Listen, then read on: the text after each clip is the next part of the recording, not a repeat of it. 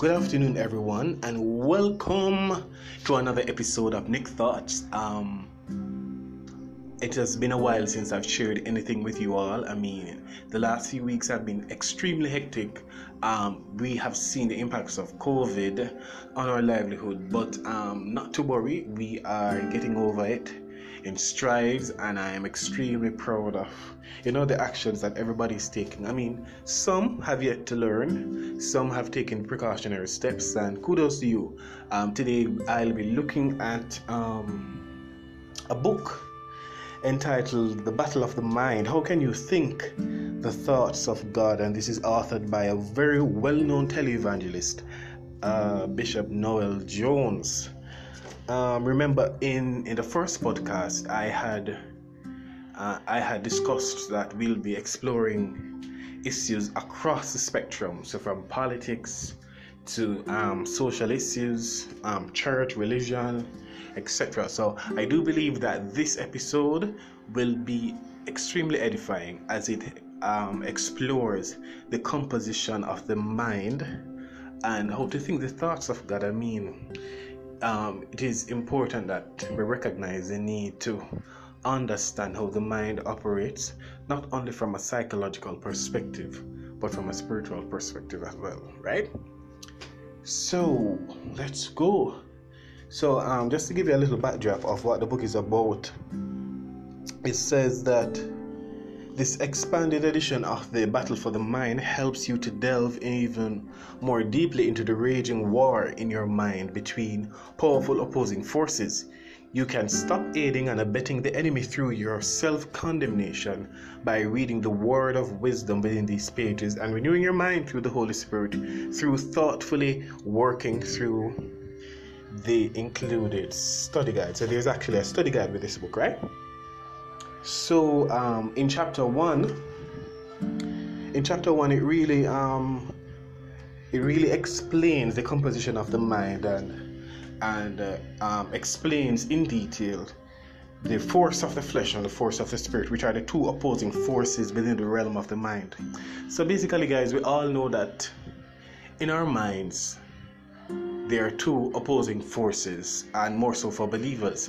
But in the context of non-believers, we find that embedded within the heart of a man is the need to recognize a divine authority or divinity. So we are wired that way. Some people recognize the universe, some people recognize the sun, moon, stars, etc. But it doesn't negate the fact that as human beings created by God, we have an inherent need to recognize a force or an object of divinity. Now it says in chapter 1 that there are two opposing forces within the realm of the mind. You have the force of the flesh, which is the law of sin and death, and the force of the spirit, which is the law of the spirit and life. And these two opposing forces are always warring against each other. Now, Romans 7:23-25 reminds us of the war in our members, right? And Paul reminds us that the only person who can deliver this body from death is Jesus Christ, our Lord.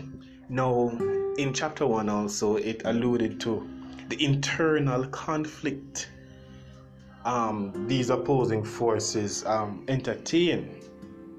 So we know that you have good and bad, pretty and ugly, hungry and full. I guess that's not a proper definition, but you get the picture. So everything that your mind wants to do, or everything that the Spirit of the Lord wants to accomplish in your mind, the enemy has an opposing force against it. So let's just establish that. So if you want to do good and the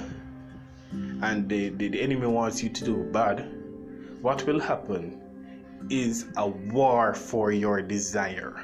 You get me? And that is why we are urged to feed our desires of the spirit, so it can be the more potent force, right? So it is critical for us to recognize the flesh and the spirit are always in constant conflict, because the mind of sinful flesh sets its desires against the spirit. So you have grace against the law, God against Satan, revelation against situation. And I mean, let us look at the revelation against situation. I mean, there are certain circumstances that we might experience. Oftentimes it will allow us to respond in a particular way. But then can we, in our situations, pause for a moment and just ask the Lord, what revelatory experience or what revelatory knowledge would you want me to extract from this situation? I mean, we are very responsive in the situations and not more so prudent and tactful in identifying what the Lord wants us to know in this battle of the mind, right? So we know that we are essentially mind. So anything that controls the mind controls you, right? We all know that. We definitely need to take control of our minds, and then know what happens is that at the same time, your faith in the Word of God, so your faith in the Word is fighting against the sensual perception of your situation. So we all know that when you're in a situation, your flesh responds in a particular way, right? And what is happening is that even though you have faith in the Word of God, the situation before you is more so factual, that it allows your body to respond. You get me? But what we need to fight against is the perception or the sensation that we feel when we experience a situation. If you get me, I say. So you feel a particular way about a problem. Yeah? But the faith in the Word of God is supposed to be the ultimate strength. You get me? Yeah. And further on in the passage, he mentioned that the Greek word for condemnation is katakrima, which speaks to you speaking against your experiences. So condemnation makes a believer feel negative about self in the midst of God, in the midst of what God is doing for them in the struggle. So self-condemnatory thinking actually causes you to aid and abet the negative satanic forces that are working through your sensual perceptions in order for you to defeat your faith. So guilt and faith are opposing forces. So we know that in our quest to understanding what the Lord is saying in our situations, or extracting the revelations, what happened is that the sensual perception that we feel that our flesh manifests because of a situation seems to overpower the faith that we have. I remember, because we are so fleshy in nature, our initial human response is to respond in a fleshy light. If you get me, I say, you see me? Like, you're angry with somebody, and I go say, oh Lord, you are holy and you are worthy. No, you go say, you want to cuss somebody, or sometime you want to just throw in the towel and thing. But that is what we're contending with, the sensation that we feel in a particular situation. So first we need to extract the revelatory experiences from the situations that we experience, and then do not allow the sensual perceptions to overpower our faith in the Word of God. Right? Also, why I feel like I lose weight? Because the podcast got long, and I know that you guys said that you never want it to be long, but I mean, listening to on your own time, right? Yeah. So we also have where Paul admonishes us to realize that the opposing forces have nothing to do with where we are in Christ. And if we are believers, we are now in Christ, and the Holy Spirit is guiding us through our conflicts as He gradually releases us from the control of the flesh. So guys, listen. we are first flesh, right? And when we accept Christ, we take on the spirit of adoption where we cry, Abba Father, etc. And we are now joined here with Christ. But what happens is that because we are flesh in nature, and in sin did our mother conceive us according to scripture, we see where it takes the power of the Holy Spirit to release us from our dirty ways. We cannot do it on our own, to be honest. If you have sex on the place, and I watch pornography, masturbation, whatever, drugs, etc., you cannot release yourself from the situation, to be honest. It takes the power of God through His Holy Spirit to release you from the urge to do what you do. You get me, I say? So it don't really matter about how you feel bad and things. You ever realize sometimes when you sit down after you commit a sin and you feel so bad, you say to yourself, I feel so nasty and mucky. God help me. Yada yada yada. I mean, definitely we feel that way, but we are to be reminded that we stand in the righteousness of Christ, and that our self-condemnatory thinking should not be the basis of us receiving reproof. I mean, the corrections of God are redemptive, but at the same time we should definitely leave way for the Spirit of the Lord to work and to give way to the revelatory experiences to build our character instead of condemning ourselves all the time. And Bishop Jones in chapter 1 says that Romans 8:1 discloses that all believers have the promise that although they may stumble and fall into sin's power in flesh, they will experience ultimate victory over sin as they mature in Christ. Now, maturity, a lot of people conceptualize maturity as, hey, you're sitting in a church, listen to the word, you wear the best clothes, you do this, you do that. But really and truly, true maturity comes or is defined as a continued process of walking according to the Spirit while overcoming the flesh. You get me, I say? So this maturity thing where people hurry and come up, no, and a real maturity that. And a real maturity that. If you realize, sometimes in a church when them done preach a word and thing and everybody run up and down speaking in tongues, you find say them go back to the same way. The same thing where them do.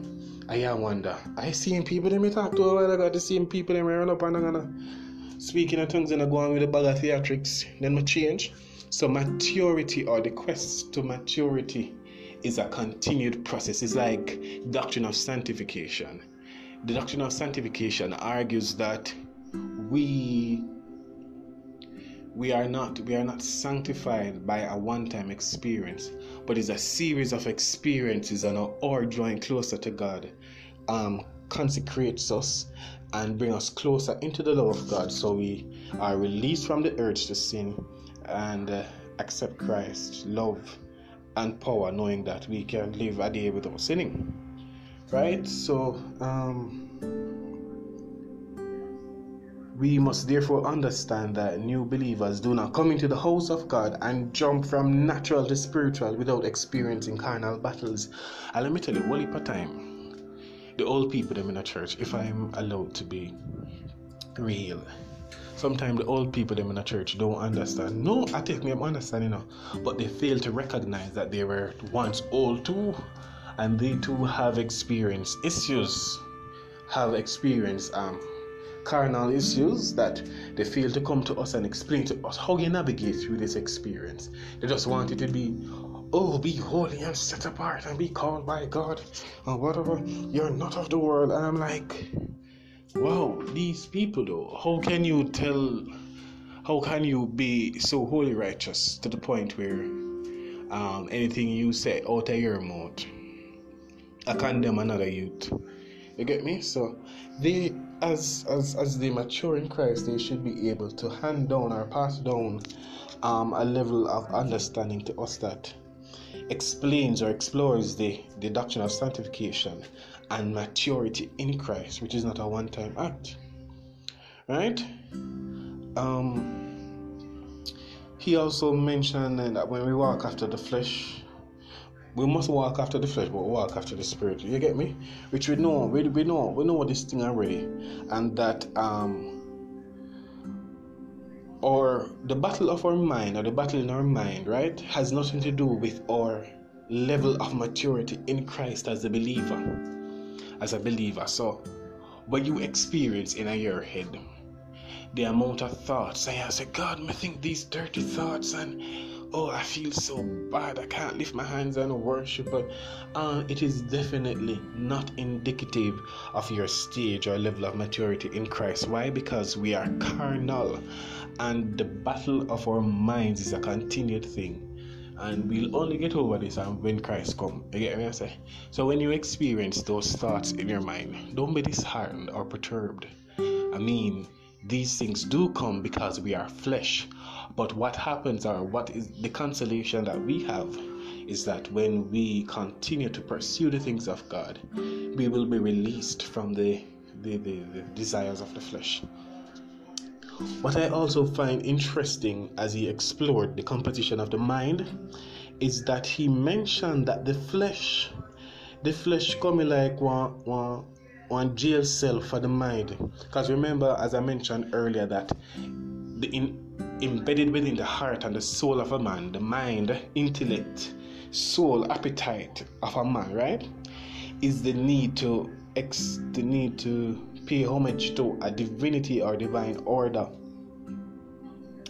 right? So when we pay homage to this divine order now, it's like, how must I put it? It's like you pay worship to something. You get me I say? That is embedded within the heart of a man or the soul of a man, to give honor or worship to a supreme being, whatever they deem it to be. In this context, we are talking about God, yeah? But then he said that the flesh, the panoply of flesh, coming like one prison. So you see, because the flesh will be born in, and the flesh was condemned, because initially, the flesh was never meant to be condemned at all, because a God make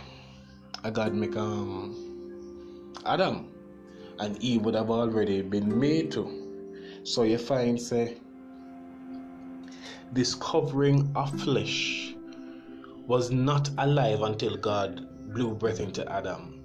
And because God's breath is inside the panoply of flesh, it seems as if the flesh which was condemned is in constant opposition with what God breathed into us. So say God breathed into you the breath of life, man became a living soul. The thing is, God's breath or soul or mind that was being breath or breathed, what a word, I don't know, guys. When the word breathe, or when God breathed his soul in a man has a part of his DNA. So what we find is that in us we have a part of Christ, or we have a part of God. But then the responses that the flesh come with now is in constant opposition with what God put in us. So God have a part of it in God. We have a part of God in us. But then now the flesh, this devil, because it is the devil, the flesh is in constant opposition with what God wants of us. You get me I say? Remember I was telling you that the awareness of divinity. This is a quote from John Calvin. He said that there is within the human mind, and indeed by natural instinct, which means that is how we were wired, a natural instinct, an awareness of divinity. God himself has planted in all men an understanding, or a certain understanding of his divine majesty. Not only has God sown in man's mind that seed of religion, but has revealed himself, and he daily discloses himself in the whole workmanship of the universe. You get me? So basically, as I was mentioning earlier, we have to pay homage to something. So if you're not paying homage to God, you pay homage to something. You pay homage to science, you pay homage to this, that, etc. Right? And when he concludes, he mentions something very, very, very important that I believe is worth sharing. He said, essentially, while Christians and other religious faiths have traditionally deemed the soul to be an immortal entity that lives after physical death, Aristotle, I tell you the man I'll go in what do you call it, philosophy, Aristotle argues that the soul as united with the living body, the soul is united with the living body and therefore unable to exist without a host. So when God want to carry out his plan, him go to one host, you get me answer? Him come through a body, which is the legality of this cosmos that we live in. So if God wants to accomplish his will within the earth, he goes through the body. And we find that because of the law governing the earth, there is no spiritual entity that can operate independently of itself. It definitely needs a host, and that is why the images or the messages being transcribed on our hearts through the movies, the songs, everything earthly. We find that the enemy has infiltrated the minds of influencers that can put forward his agenda. So when his agenda now, the enemy's agenda, is transmitted through these technological advancements and through our influencers, it's reaching away and we start doing it unconsciously, and we definitely need to be mindful of that. Yes, it does matter what you listen to, it does matter what you watch, it does matter who you keep as friends. It really does matter. I mean, just be very mindful of the fact that God is able to keep us. And the last thing I want to say, because this podcast is a little long, but I believe it's very, very edifying. The mind is also the term most commonly used as the higher functioning part of human brains, particularly those subject to consciousness. He says that the mind is responsive to the environment and controlled by the limitation of sinful flesh. In other words, whatever your environment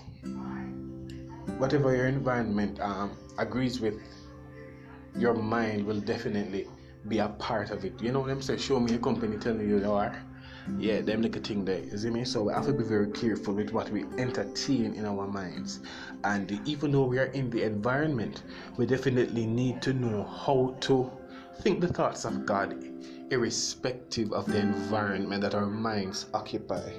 The last thing I want to share with you, he said, thus the intent of the Spirit in its war against the flesh is to free your mind from being suffocated by the soul. Free your mind by being suffocated rather by the flesh. So the flesh is a suffocating agent that stifles the move of God and the will of God that wants to be accomplished through your body. So you get me? So be very mindful that your body is the temple of the living God, and that because we are fleshy in nature, we definitely need to crucify the desires of the flesh, crucify the desires of the devil. Don't ask God to crucify it. Listen, I hate hearing people pray about, and Lord, crucify our flesh. People, God give us the grace already to crucify our flesh. So we definitely need to be understanding of that concept. Use it to the best of our ability while engaging the Spirit of the Lord. Cause we can't do that on our own. So until next time, I do hope that I condense the second series of this Battle of the Mind, and I pray that you listen, and I pray that it will bring to life those things or those questions that you had in your mind. You get me? So peace out. Until next time, it's Nick Thoughts. Walk good.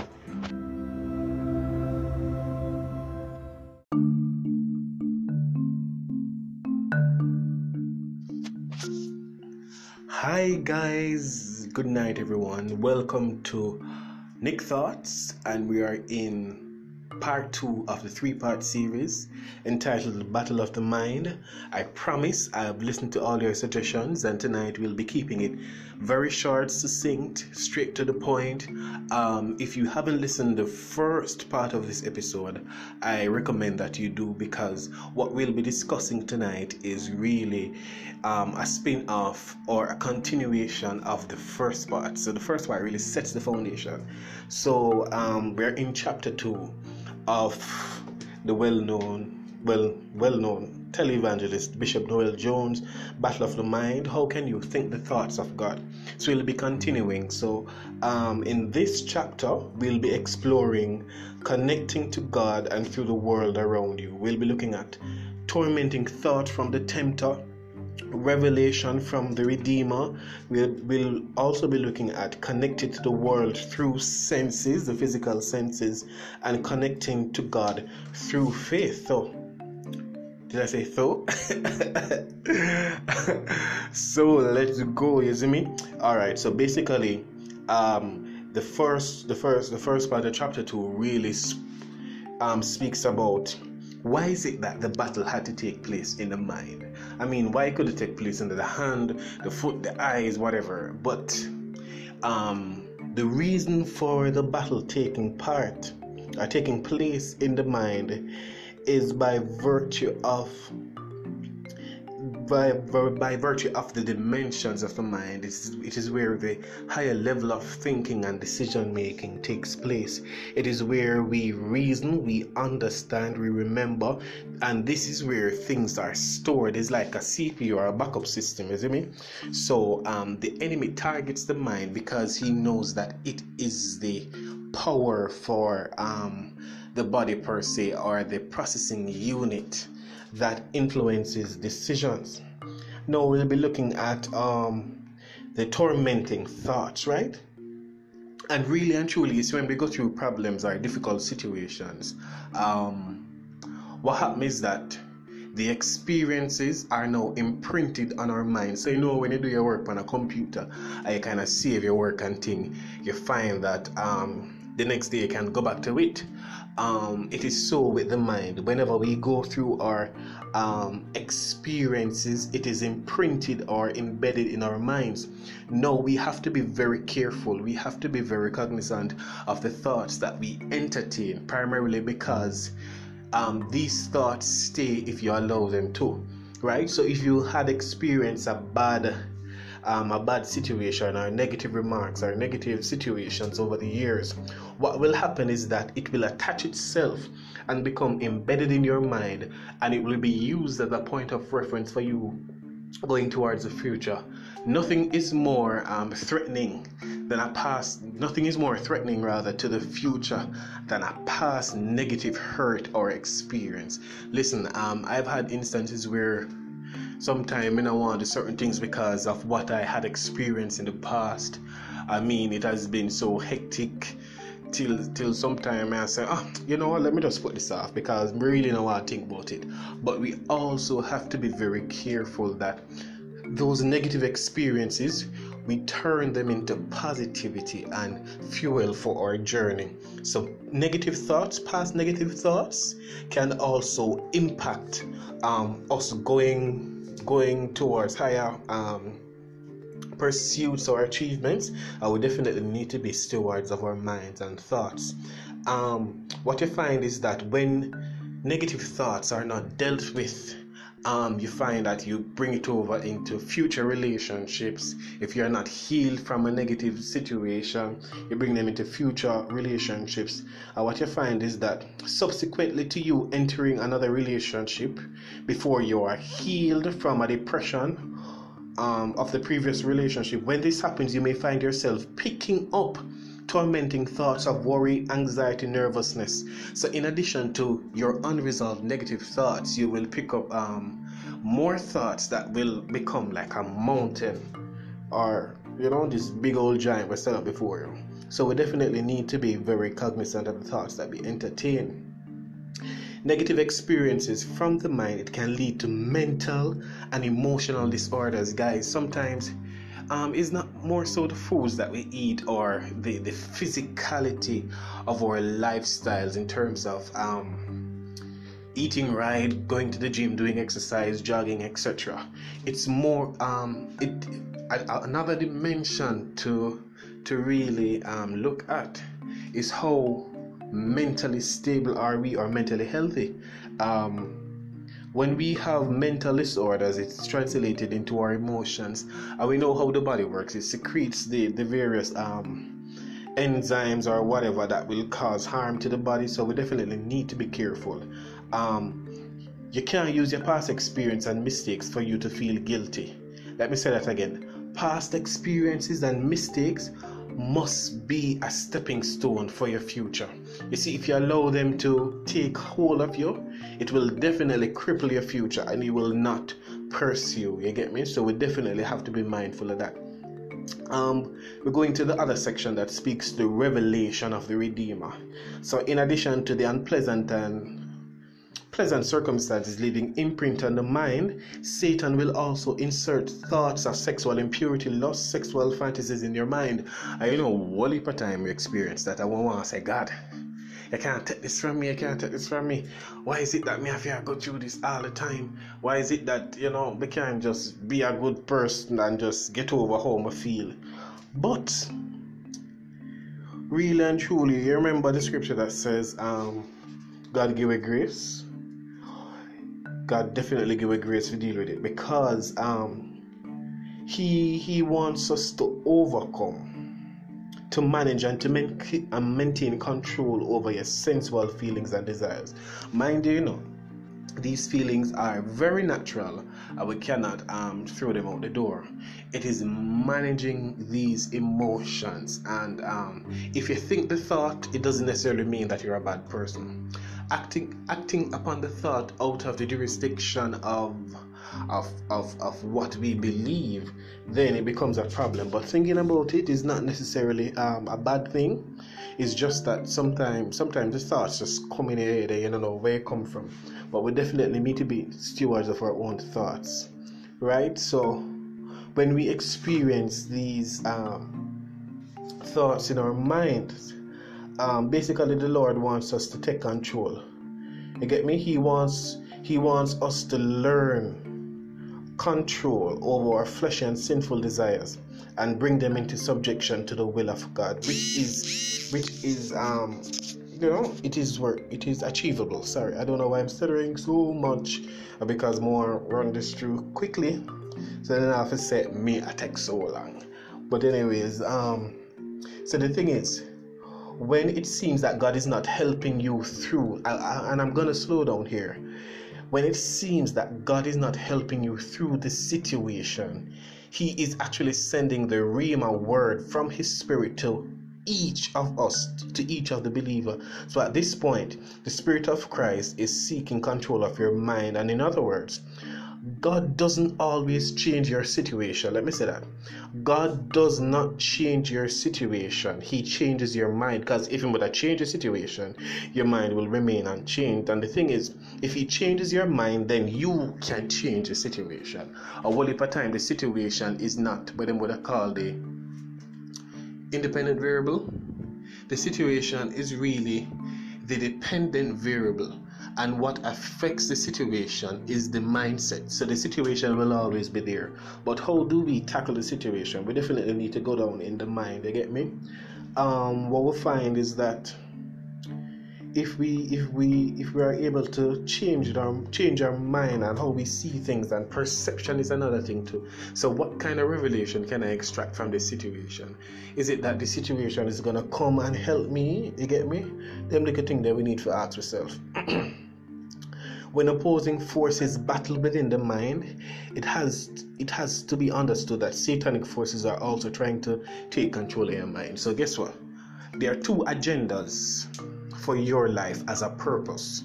Before you had a body, you were a purpose. It's just that in terms of the legality of this cosmos, what must happen is that your purpose must find a body. It is the law governing the earth. So when you're going to operate within this realm as a purpose, you need a body. That is the jurisdiction, that is the law governing the earth that God has instituted. No, when you're going through your problems or your situation, you see me? God gives you the revelation while fighting the battle. So most of us will probably sit down now, do nothing, and think that because we're not doing anything, the Lord are gonna come through for us because we have faith and trust in Him. Oh, sorry if you're hearing that vibration, but guess what? We definitely need to engage our faith in God, knowing that, guess what? If Him said this, me go believe it. You get me? And it takes a whole lot of us to believe in an unseen eye, in an unseen God rather, that you can't really see, touch, or feel. You see me? How when you go through the revelation, when you go through the situation, you extract the revelation from the situation. You get me? Our position, or God's position in a relationship, is related to your faith. Let me say that again. Your understanding of God's position in relationship to your faith is critical to how you think. So basically, if you're gonna go to God if you're gonna have a mindset where say, I'm not too believing in this God thing, and I don't feel like it can work because asking for this and Him to do that or whatever. We definitely have to delve deeper into engaging God with our faith and praying His will, so that how we think, because we think the thoughts of God, we will look at situations differently and say, I see this situation, it's not gonna look good, but I trust God to deliver me from this situation. You get me? And when you feed on His word, God gives you critical revelation on how to change and control your mind. Furthermore, when God wants to renew your vision, He gives you revelation and communicates it to your mind. So listen, God communicates ideas to your mind. The mind is a powerful thing, and there are two agendas for you. You have the agenda of the devil, I have the agenda of your creator, which is Christ. What happens most of the time is that we lean more to the agenda of the fleshy side, which is the enemy, and so he cheats us out of our inheritance, but we need to be very careful.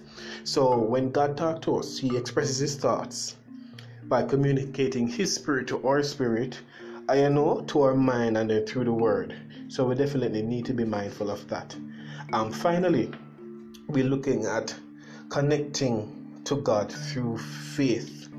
I really don't want to rush through this because I believe that this is very critical for us as believers, because we think that we exercise faith, but really and truly we're living vicariously through a testimony or through somebody else's experience. So we definitely need to know God for ourselves.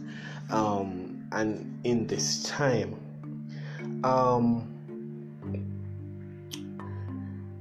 God can only do what you want Him to do, right? God can only do what He wants Him to do. And I know it sounds away, but you see, when we limit God to the confines of our own senses, the thing is, we are limited in senses, we are limited in expression of things spiritual. We have the five senses and things that cannot and will not provide you with a definition of who God is, because He is so far beyond what we could ever ask, think, or imagine. You cannot come to God through your senses, through your limitations, through your intelligence. Why? Because it will definitely fail, because He is above all of that. You can only come to Him through faith and not your senses. It also says that within the human mind, there's an inherent need or natural instinct of an awareness of divinity, and we know this. We explore this through the first chapter.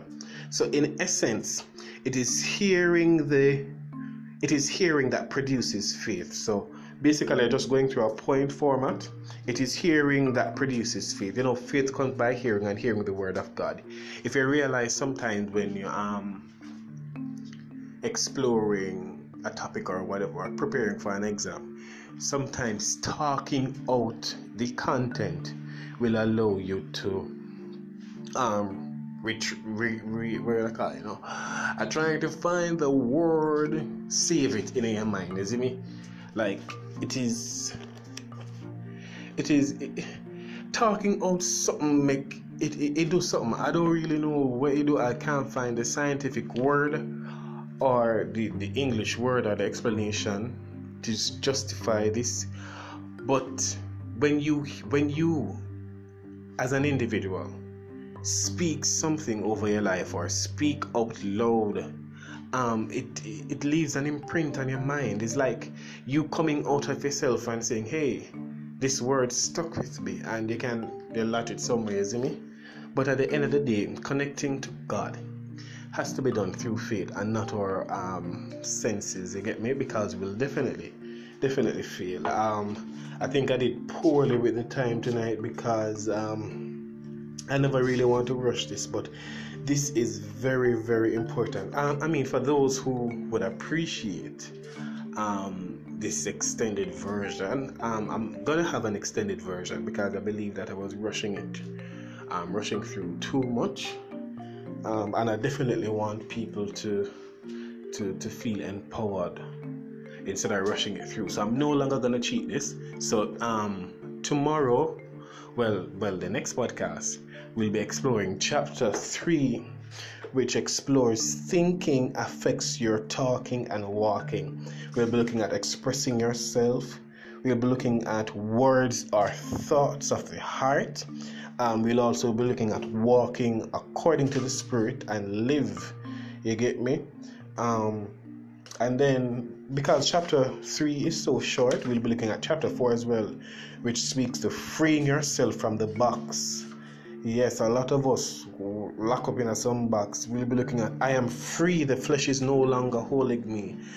There are so many things to cover, but it is my aim that as we listen, we are edified, and it forces us to pursue God more, you see me? So until next time, this is Nick Thoughts. Walk good.